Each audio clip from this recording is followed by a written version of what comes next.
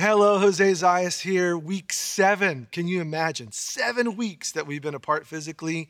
And I wonder if you have asked the question, God, where are you? You may not be asking that right now. You may be in a good spot.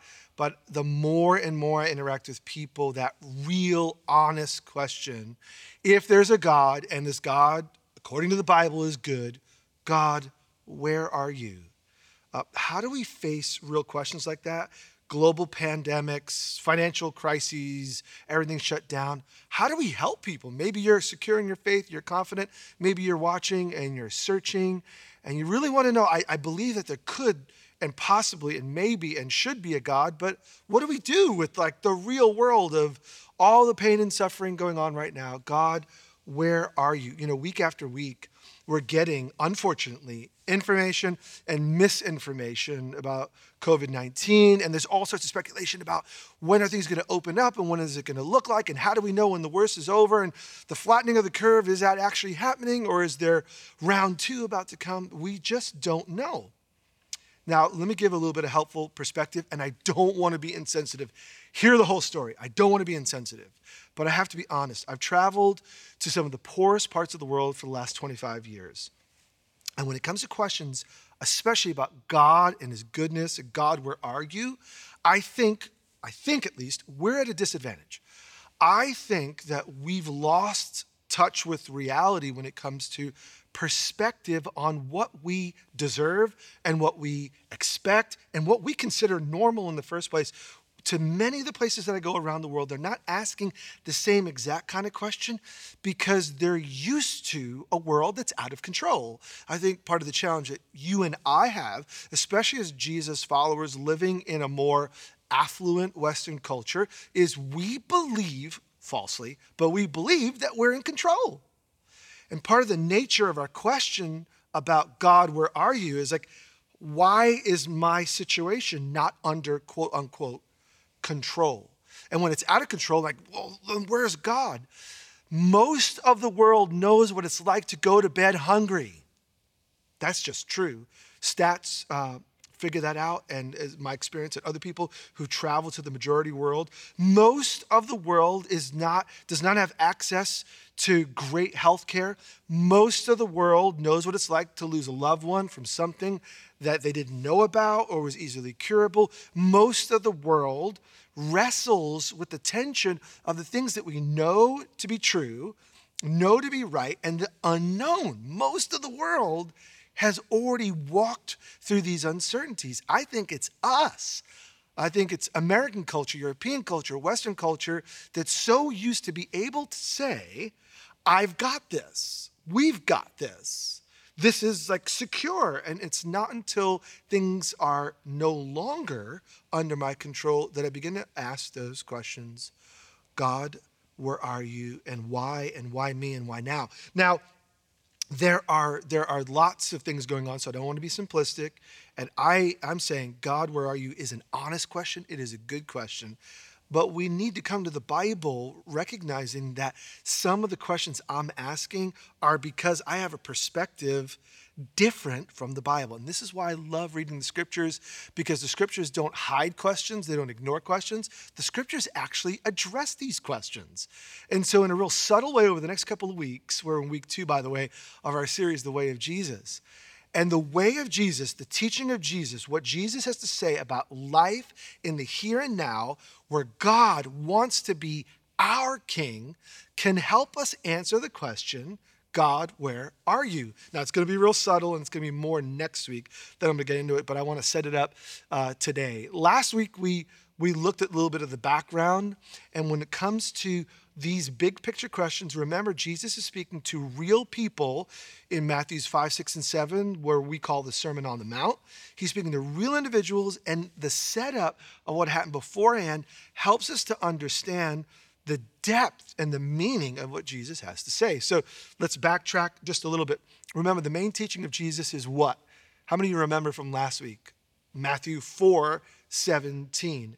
Jesus said, repent, have a change of mind, turn the direction of your thinking in your life. Why? Repent, because the kingdom of heaven has come near.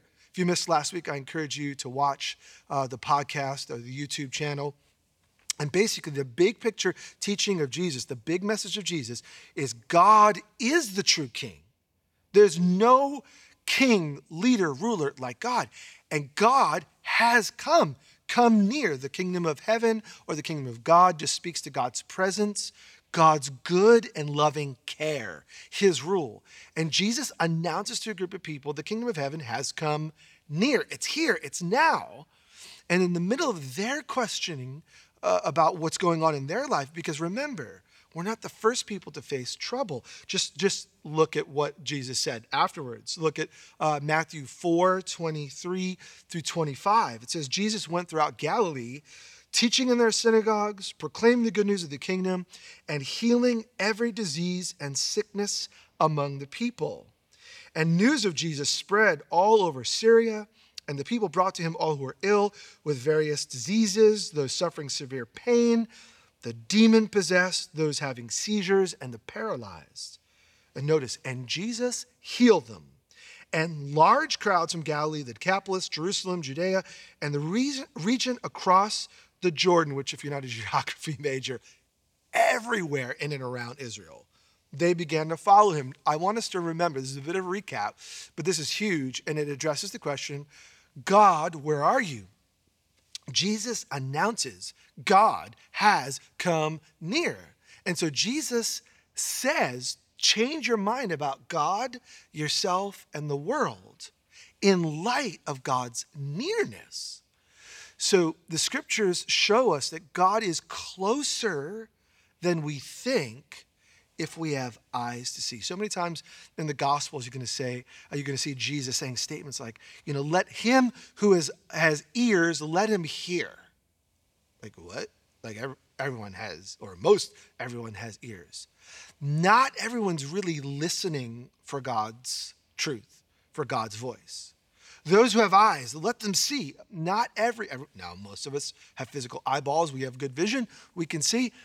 But not everyone who is looking is actually looking for God. And so Jesus announces God's rule, God's good, loving care is here. And how do we know it? Jesus announces it and then shows it. It's like show and tell. He says, you can have a change of mind on how you see yourself, how you see God, how you see the future, if you will just notice what God's doing. And what is God doing?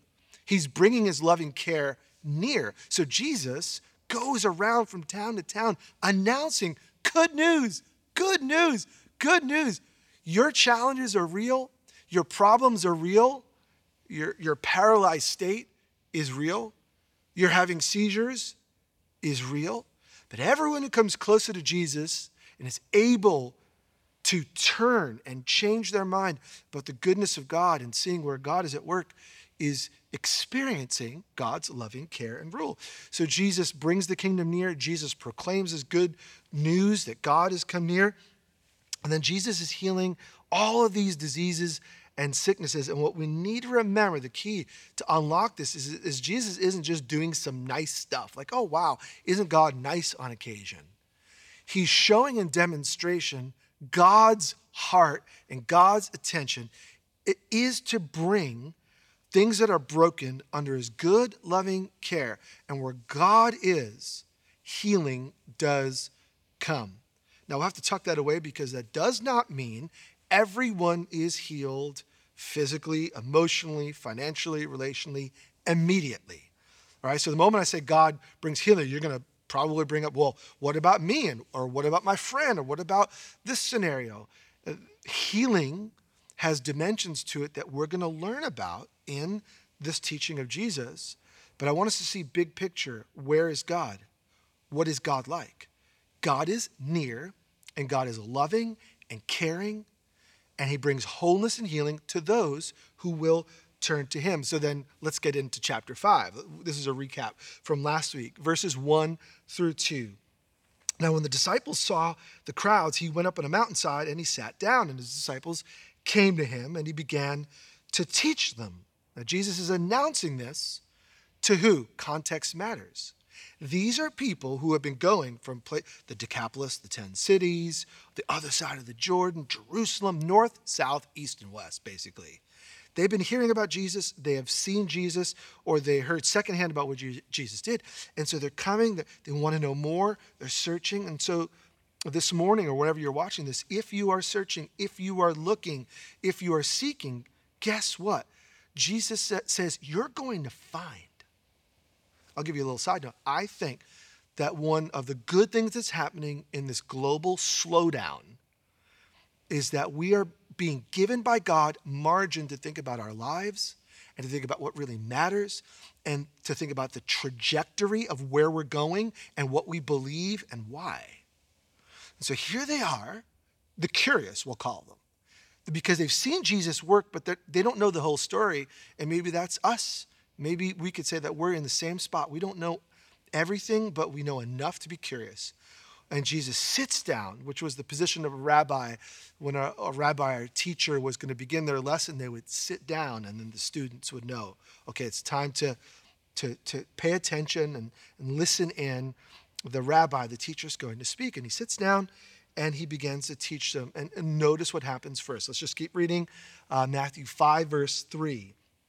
Blessed are the poor in spirit, for theirs is the kingdom of heaven. Blessed are those who mourn, for they will be comforted. Blessed are the meek, for they will inherit the earth. Blessed are those who hunger and thirst for righteousness, for they will be filled. Blessed are the merciful, for they will be shown mercy. Blessed are the pure in heart, for they will see God. Blessed are the peacemakers, for they will be called children of God. Blessed are those who are persecuted because of righteousness, for theirs is the kingdom of heaven. Blessed are you when people insult you, when they persecute you and falsely say all kinds of evil against you because of me. Rejoice and be glad, because great is your reward in heaven. For in the same way they persecuted the prophets who were before you. Now, if you have a subtitle or little titles in your Bible, mine says the Beatitudes, right? And some of you are saying, well, why did you mispronounce it? I thought it was blessed are the poor. Or, aren't these the blesseds? No, the word is just blessed because we're in English translating a Greek word. Anyway, blessed. Now, where the Beatitudes or this concept comes from, it's because the Bible was first translated in Greek into Latin before it was into other languages. And the word is beatitudo or beatus in Latin. And that word simply means what we call in English, blessed. And so Jesus begins his teaching. He sits them down, says to his disciples, here's what I want you to know. By the way, here's what I want you to know that informs what you already experienced. Here's the funny thing about God. Often he works in your life, he works in my life, he does something profound, and then we learn about it afterwards. Rarely is it, here's this lesson, here's this principle, and then it's kind of lived out in your existence. Usually, something happens, you're like, wow. And then God in his goodness, by the Holy Spirit, lets us know, well, actually, this is just what God is like. So they've experienced God's goodness. They've seen God's power. The kingdom of heaven, God's rule, God's loving care has come near in this person. And now they want to know, what does this mean? 4 things I want us to see today. Just 4 things about these blessings, about what it means to be blessed. And then because this is so long, there's so much good stuff, we're going to look next week in detail at the 9 blessings that Jesus gives here, okay? But 4 that will help us unpack and unlock what this is saying, what it's not saying, and what it means for day-to-day life. First thing, write it down. Please, I want you to drill this in your soul. Jesus begins with blessing. He begins with, what's the first word of Jesus? First words matter because it sets the tone for everything else. And what we're going to see is later on, Jesus is going to call these are disciples, not just the 12. All we know about is Peter and Andrew and James and John. We only know about 4 who become the 12. And then you have all these other people who are following. Could be 50, could be 100, could be a couple hundred. We actually don't know. But they're not identified as the inner circle yet. Later on, it's not until Matthew 10 that Jesus lists out of all of his disciples, he's going to invest in the 12. So these are people like you and I. They're searching. These aren't leaders. These are regular people who are curious about Jesus. What's Jesus' first word to you? It is not about how bad your life is. It is not about how off you are. Jesus' first word, and it sets the tone. He will call them to a radical lifestyle of following him. He will call them to avoid, ignore, go the opposite direction of cultural values that do not line up with the heart of God. But Jesus' first word to us is blessing. It's blessing. And so now I want to make a helpful distinction. God's word to you and me, it is good. He has good to say to us. But it doesn't mean everything in life is good. And this is where people come with the question, God, where are you in this situation? Because if God is good, why do bad things happen?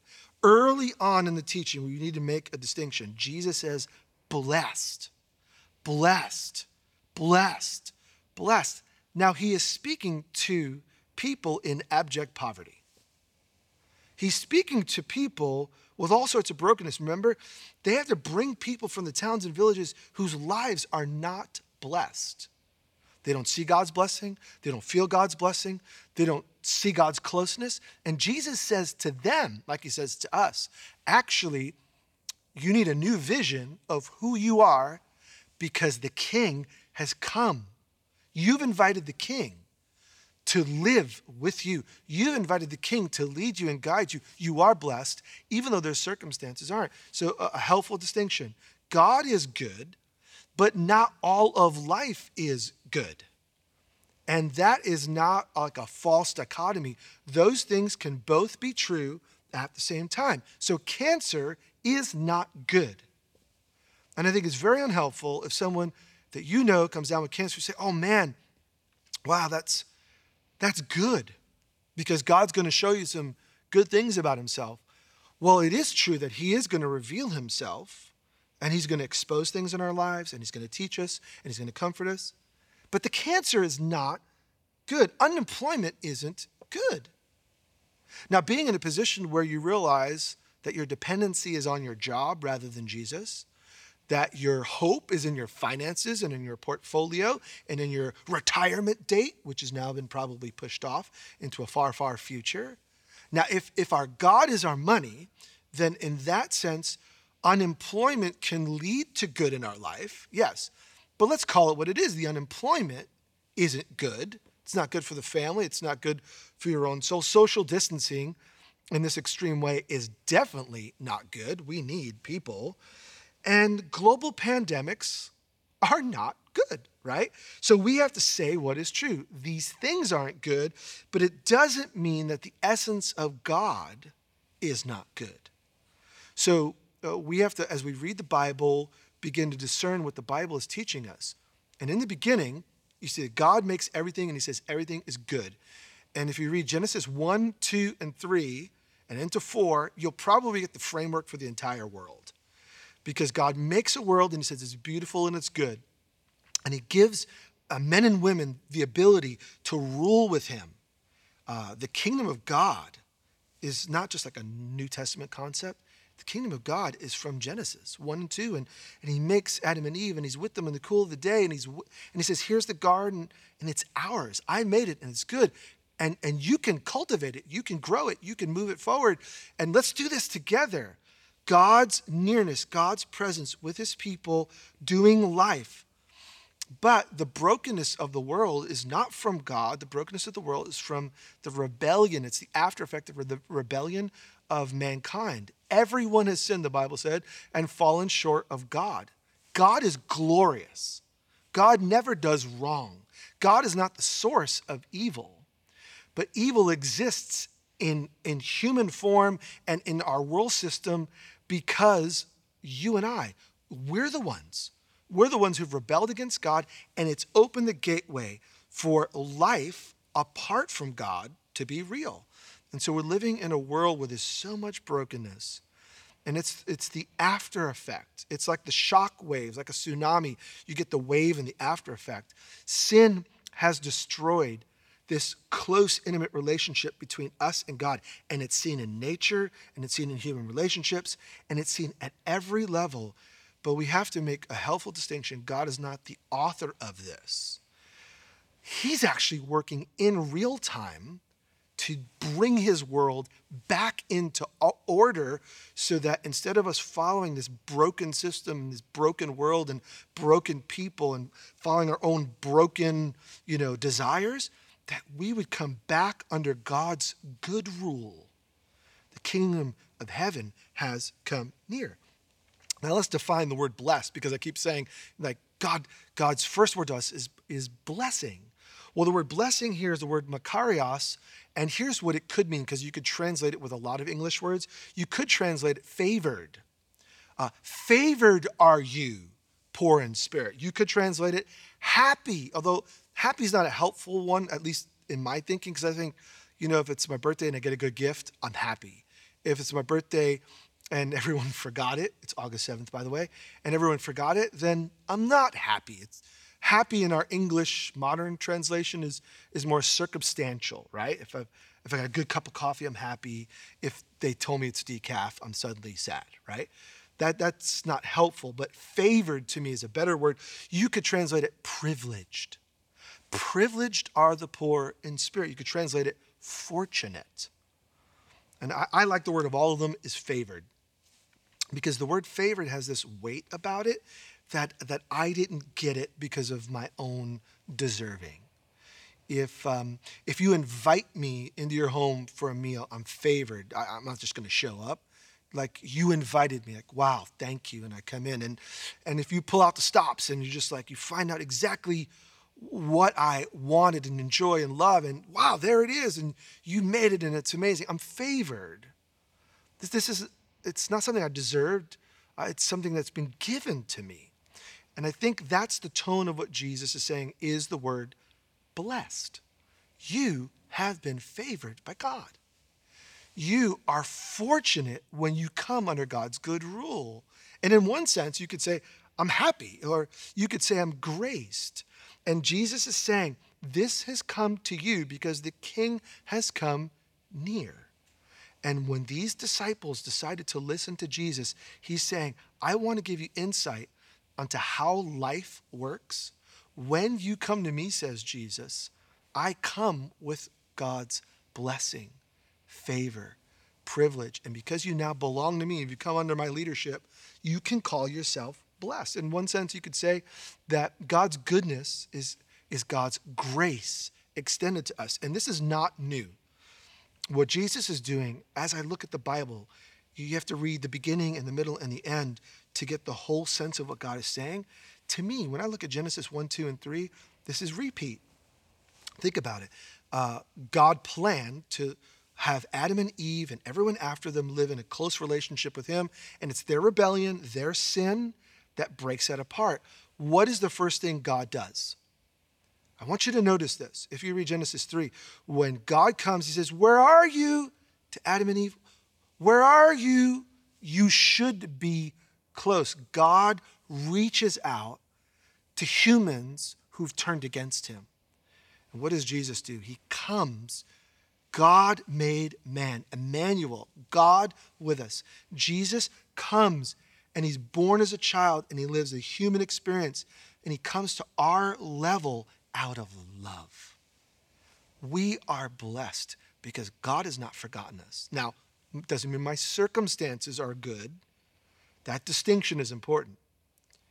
But if I read the Bible clearly, carefully, thoughtfully, I will come to the conclusion that God is good. Now, the problem is we read parts of the Bible, a few parts of it, and extrapolate that God is mean and vindictive and God wants to crush people. But let's just think of the human experience. Have you had a day where you had a right to be angry about something, and whether someone did something, some circumstance was wrong, it was unjust, and you called it out, right? You called it out. But what if someone just only saw that like 5 minutes of your life and how your vein popped because you're infuriated by something and this is wrong and we're going to make this right? If you only caught that 5 minutes of, in this case, what is right and good. You had a right to be angry about that situation and make it right.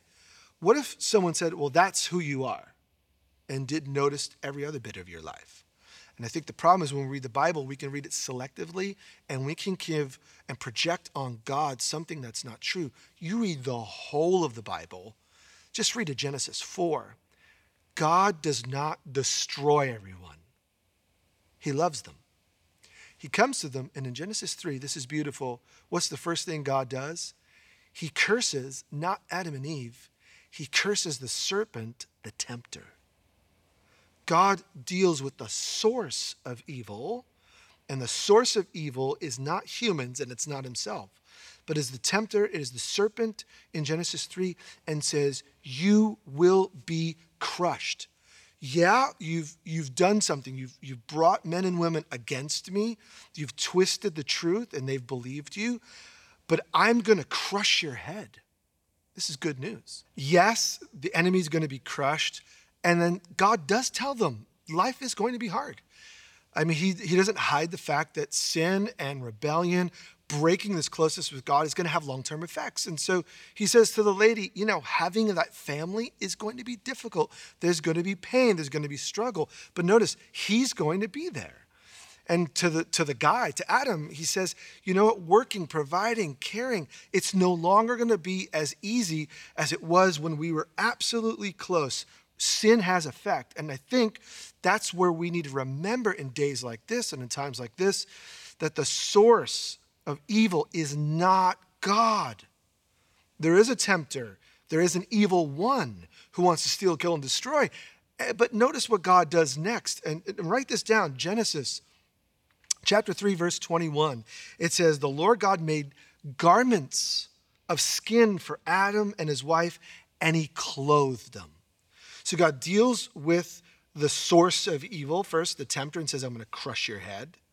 And we know that crushing and that defeat is in and through Jesus, who on the cross pays for sin in full. And he says, yes, life's going to be hard, but what's the first act of God towards his people? It's grace. He covers them. They're ashamed. They're exposed. And God comes in with grace, and he comes in with mercy. And then you keep reading, God is with his people. So let's recap. What do we need to know to help understand this central teaching of Jesus in Matthew 5, 6, and 7? Jesus' first word is blessing. Now, he is going to have words to say that are going to be difficult to swallow about how to live in a relationship with him, but the first word is grace and mercy and blessing. All right, I said 4 things. I spent the most time on the first, 3 more, and then next week we're going to pick it up and look line by line through these blessings. Second one, write it down, is the blessings are an announcement, not a requirement. The blessings that Jesus gives, these 9 blessings, he's announcing them. He's not saying these are the entryways, or if you do these things, I will do these things. So you can read it wrongly. If I become poor in spirit, well, then I'm going to get the kingdom of heaven. So what is it going to take for me to become poor in spirit? Or if I mourn, God says, then I'll be comforted. Okay, so I'm really not going to know the closeness and the comfort of God until I'm brought to a state of mourning. While we want to go that direction, that's not the tone of what Jesus is saying. He's announcing good news of Emmanuel, God with us, because these disciples have chosen before anyone else to know who Jesus is and to follow his way. Guess what? With Jesus comes blessing. These are pronouncements. These are announcements. They're not requirements. So when Jesus brings healing to people, it's not just random acts of kindness and God like being kind to people. Jesus is demonstrating the blessing of God, the healing of God, the grace of God, the mercy of God has now come in. And it's not just through one person being healed or another person being set free of demon possession. The presence and the goodness of God has come upon all of his people. So the healings and the mighty work of Jesus are part of his kingdom presence on display. But that's not the only way his kingdom presence is on display. So these are announcements to us. They're not requirements. Jesus is declaring you are blessed. And let me just ask, is this our definition of blessing? I think so much of my definition, my default mode is I am blessed when I have these things. I'm blessed when these things are removed from my life. And Jesus is able to weave the tension that there is in the Bible of a good God in a broken world. And these people are still financially poor, and he says, you're blessed. Many of them are still sick or troubled by something that is the direct or indirect result of a sinful, broken world. And Jesus says, you're blessed. So it is possible to follow God and to love Jesus and things to not all be neat and tidy and in order. And like I said at the beginning, I think part of it is our cultural expectation that we're going to have control, neat, perfect lives because that's the way it's supposed to be. Now, the Bible is helpful enough to tell us that there's always brokenness and there's always trouble. Jesus even said, in the world, you're always going to find poor people. How about that one? Jesus is the one who can fulfill every desire, but Jesus says the poor you're going to have with you always. Jesus knows the truth about life. And so the second thing we need to remember is Jesus is announcing there's good news. God's favor, God's presence is with you. Third thing, the blessings are given to the least likely people. This is like some of the greatest news of all. Jesus is with the lowly. Jesus is not with the popular. Jesus is not with the elite. Jesus is not with necessarily the most affluential or influential people. He's with those who have ears to hear, eyes to see what God is doing. And so the least likely people, this is going to help us to understand when Jesus says the first will be last and the last will be first. Like, what? I don't get what that means. It's an extension of this idea that blessing comes to the least likely people. And so you may feel like you're not the greatest candidate for God's grace. Guess what? God says, you need to see it from my perspective. I'm going to show you favor. You may feel like, well, I don't measure up. Great, perfect. You're the exact kind of person that God is wanting to show his care and his love. Happy are those who come to Jesus with nothing but brokenness and find him. You see, what qualifies you for God's grace is breathing. If you are breathing and have eyes to see God's love, ears to hear God's love, if you will recognize Jesus for who he is, you are the blessed. And this goes against religion, any form of religion, which says, if you do, then you get. If you avoid, then you get. If you reach, then you get. And that is not the good news of God, and that is not the good news given in and through Jesus. The good news given in and through Jesus is that God loves us, and he demonstrates his love and his mercy in sending his son. And those who receive the Son receive the mercy and the favor and the goodness and the pleasure of God. This is good news. And Jesus announces it at the beginning of his teaching, is you don't have to measure up. God has chosen to come to you just as you are. Wow, super good news. We'll look at more of that next week. The fourth one, when we're done, is the blessings are both now and future. They're speaking to the now situation and the future. By the way, it's hard to see this in English, but the first blessing, blessed are the poor in spirit, is written in the present. Blessed are the poor in spirit, for the kingdom of heaven has come to them now. Like it's here. And then the last two, which speak about persecution, is in the present tense. Now. Don't be surprised when you have to endure suffering now. But the middle ones, the middle six, are future. Now, I'm not trying to confuse, but I'm here to tell you that Jesus wraps this up beautifully. God's presence and goodness is here now, but we're not going to experience all of it now. Some of it we're going to see in the future, and this helps answer that question. God, where are you? Especially when bad things happen. He's here now, but some of his presence, some of the repercussions, some of the healing and the wholeness, we're not going to experience yet. Some of it's for now, and some of it's for the future. And so even in the beginning, when God says, I'm going to crush the head of the serpent, I'm going to defeat evil, There are thousands of years of human history that happened before Jesus does that. So God's blessing is now, but just because you don't see it now doesn't mean it's real. And so when we wonder where God is, we have to make room for a God who is good and will show us the fullness of his goodness over time. Think back to the conversation we had about with Steve and Vicky a couple of weeks ago. If you missed that teaching, go back to our website, and it was on the series We Will Rise. And I think Steve and Vicky embody the reality of now and future.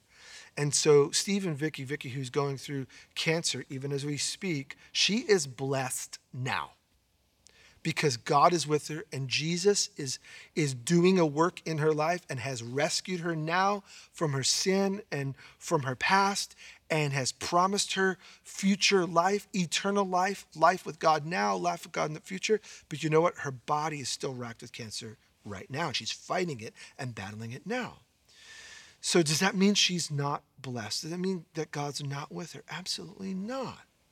His promise of healing and wholeness is now and future. So we need to be patient. We don't have a guess future. We have a guaranteed future. Blessed are those who follow Jesus. Now we get the presence of God, but we're not going to see it all today. So hold on, my friend, as you're enduring hardship. Hold on as you're walking through the unknown. Hold on as you're wrestling with questions about where is God and how's this going to turn out, because God has already told you he's with you here, but we need to hold on by faith until we see the fullness of what he's going to do. And some of that fullness, because some of this speaks to the future, we're not even going to see this side of eternity. Some of it we're going to see in the age to come in God's future, where Jesus returns and makes the world new. We need to see things as God sees them. But this does not mean that we just hope and wonder, what are you going to do, God? No, we have confidence that the God who started a good work will bring it to completion. So let me just end with this question. Do you consider yourself blessed? Do you consider yourself favored by God? Do you consider yourself privileged? Do you consider yourself fortunate? If you do, why? The essence of the good news, and those of us who say, yes, I do, the right answer is because God has come to us when we least expected it in Jesus. If I say, well, yeah, because I have, because I did, because I promise, then we missed the gospel in its entirety. You can say in these blessings, the entire Sermon on the Mount is wrapped up. Some commentators have actually suggested that the rest is a commentary on what it means to be blessed. And the good news goes against our culture's mandate, which says, if you have, you are blessed. If you did and achieved, you're blessed. If people see this in you, you're blessed. If you have no social media followers, you're blessed. If you have little resources to make it, you're blessed. You say, what? Because if you have Jesus, those other things are so secondary and so low on the list. Friends, I want to remind you of the good news. God loves you deeply, and he's demonstrated his love in the sending of his son, Jesus. Now, next Sunday, we're going to look at what these blessings are in line and in detail. But for now, let me just end with this. If you have not yet chosen to become a follower of Jesus, why not now? Everyone who was hearing this original message was on their way. They had known enough about Jesus to walk to the hill and listen to him. And until you turn your life over completely to the grace of God demonstrated in Jesus, then the rest of this is just information. But if you internalize it and say, you know what? I'm like Adam, I'm like Eve, and I'm rebellious. But God, I believe that what you want to do is cover my past, cover my shame, care for that, remove it. And if you recognize that this has been done completely in and through Jesus, through his perfect life, through his perfect death, through his complete resurrection, through his ascension into heaven and his promise to return, his nearness now by the power of the Holy Spirit, then you can say, no matter whether you have a lot in the bank or nothing, your body is healthy and you're feeling whole, or you're racked with some sort of sickness or disease, irrespective of your circumstances, you will be able to say with confidence, I am blessed. Why? Because God has come to live even with me, and he's given me his favor, his grace, his goodness, his kindness. This is the gift of God for you. So I think the greatest response that we can do is always, it's the same old thing. It's to turn to Jesus. If you haven't done that yet, I'm going to invite you to do that right now. Don't waste another moment. You could be a podcast watcher. You could be a church goer when it's allowed. You could be a Bible reader and not receive the grace of God. Why don't you just do it and settle it now? We're going to pray together for those of us who've already done that. Let's pray with thanksgiving, because maybe it's not our first moment, but gosh, I should never go past the good news. It's always good. And so let's respond to it now in turning our eyes towards Jesus and saying thank you. Join me in praying right now. Lord, we thank you for your grace, your favor, your mercy. We don't deserve it, but we receive it. And Lord, for my friends who even now in their own soul who know it's time to turn to you and to repent, to have a change of mind. And for those who are saying even now, Jesus, I believe you're the Son of God, you're the King, you're the Savior of the world. Jesus, save me. Lord, I pray that you'll do that now, as even by screen people turn to you. For those of us who have, Lord, we rejoice that our past is forgiven, that our present is forgiven when we confess and we say, Lord, we're sorry. Lord, that our future is confidently secure, not because of what we do or what we achieve, but because of what you've done for us. Lord, we can rest on your promise. This virus is real, but you're more real.